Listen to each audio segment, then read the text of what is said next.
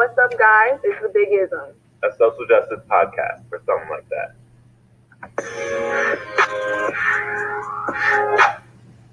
Hi, this is Finn. Hello, and this is Brittani.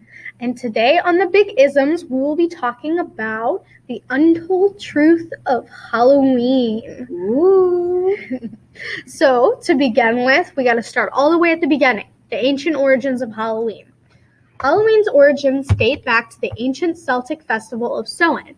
The Celts who lived 2,000 years ago in that area, which is now Ireland, the UK, and northern France, celebrated their new year on November 1st. This day marked the end of summer, the harvest, and the beginning of the cold, dark winter, a time of year that was often associated with human death. Celts believed that on the night before the new year, the boundary between the worlds of the living and the dead became blurred. On the night of October 31st, they celebrated Samhain, when it was believed that the ghosts of the dead returned to Earth. To commemorate the event, Druids built huge sacred bonfires where the people gathered to burn crops and animals as sacrifice to the Celtic deities. During the celebration, the Celts wore costumes typically consisting of animal heads and skins and attempting to tell each other's fortunes. By 43 AD, the Roman Empire had conquered the majority of Celtic territory. In the course of the 400 years that they ruled the Celtic lands, two festivals of Roman origin were combined with the traditional Celtic celebrations of Samhain. The first was Feralia, a day in late October when the Romans traditionally commemorated the passing of the dead. The second was a day to honor Pomona, the Roman goddess of fruit and trees. The symbol of Pomona is the apple, and the incorporation of this celebration into Samhain probably explains the tradition of bobbing for apples that is practiced today on Halloween. And Pope Gregory III expanded the festival of All Martyrs' Day to include All Saints as well, and moved the observance from May 13th to November 1st. By the 9th century, the influence of Christianity has spread into the Celtic lands, where it blended with the older Celtic rites.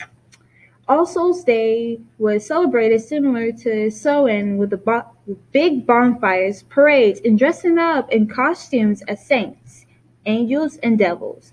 The All Saints' Day celebration was also called All Hallows or All Hallowmas, from the Middle English Hallowmas, meaning All Saints' Day, and the night before the traditional night of Samhain into the Celtic religion began to be called All Hallows' Eve, and eventually Halloween. Ooh, okay. So now we're moving on to Halloween coming to America. The celebration of Halloween was extremely limited in colonial New England because of the rigid Protestant belief system there. But Halloween was a little more common in Maryland and the southern colonies, as the beliefs of customs of different European ethnic groups, as well as the Native Americans, meshed. A distinctly American version of Halloween began to emerge. The first celebrations included play parties, which were public events held to celebrate the harvest, where neighbors would share stories of the dead, tell each other's fortunes, dance, and sing. Colonial Halloween festivals also featured the telling of ghost stories and mischief-making of all kinds. By the middle of the 19th century, annual autumn festivals were common, but Halloween was not yet celebrated everywhere in the country. In the second half of the 19th century, America was flooded with new immigrants. These new immigrants, especially the millions of Irish fleeing the Irish potato famine, helped to popularize the celebration of Halloween nationally. Borrowing from Irish and English traditions, Americans began to dress up in costumes and go house to house asking for food or money, a practice that eventually became today's trick-or-treat tradition. Young women believed that on Halloween they could divine the names or appearance of their future husband by doing tricks with yarn, apple paring, or mirrors. In the late 1800s, there was a move in America to mold Halloween into a holiday more about community and neighborly get-togethers than about ghosts, pranks, and witchcraft. At the turn of the century, Halloween parties for both children and adults became the most common way to celebrate the day. Parties focused on games, foods of the season, and festive costumes. Parents were encouraged by newspapers and community leaders to take anything frightening or grotesque out of Halloween celebration. Because of these efforts, Halloween lost most of its superstitious and religious overtone by the beginning of the 20th century. By the 1920s and 1930s, Halloween has become a secular but community-centered holiday, with parades and town-wide Halloween parties as the featured entertainment. Despite the best efforts of many schools and communities, vandalism began to plague some celebrations in many communities during this time. But by the 1950s, town leaders had successfully limited vandalism, and Halloween had evolved into a holiday directed mainly at the young. Due to the high numbers of young children born during the 50s, the baby boom, parties moved from town civic centers into classrooms or homes where they could be more easily accommodated. Between the 1920s and the 1950s, the century-old practice of trick-or-treating was also revived. Trick-or-treating was a relatively inexpensive way for an entire community to share the Halloween celebration. In theory, families could also prevent tricks being played on them by providing the neighborhood children with small treats. Thus, a new American tradition was born, and it had continued to grow.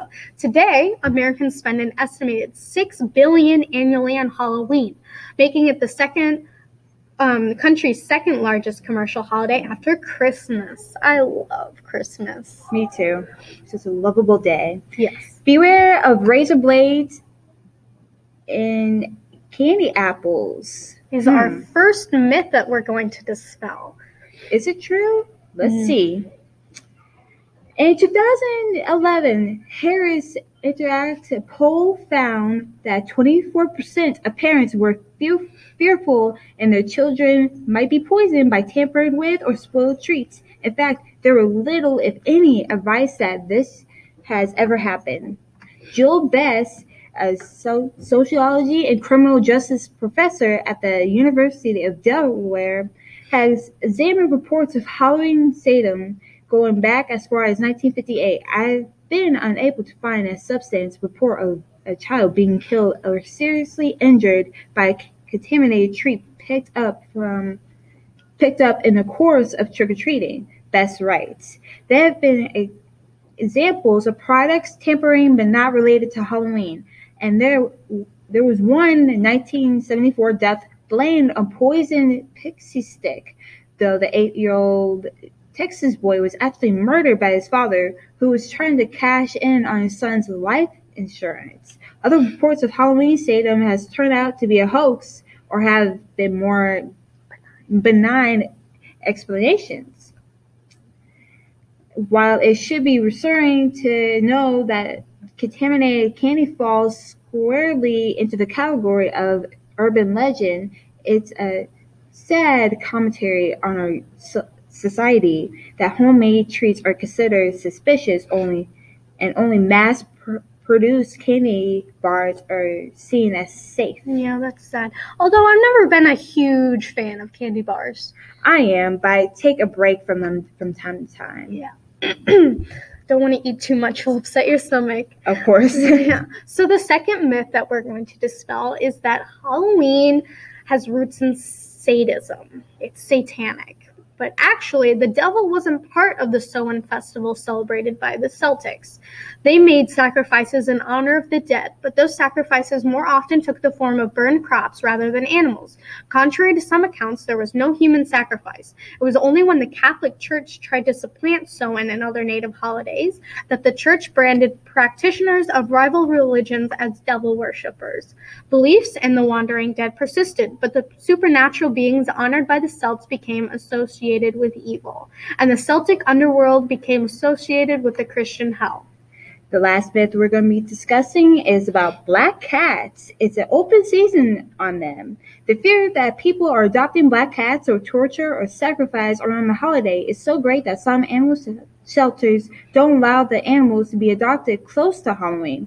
The Animal Welfare League outside Chicago puts all black cats and black rabbits in a separate room about a week before Halloween and doesn't put them back up for adoption until 2 days after, explaining the league president and executive director Linda Estrada. Estrada concedes that animals, especially cats, are at risk of abuse all year.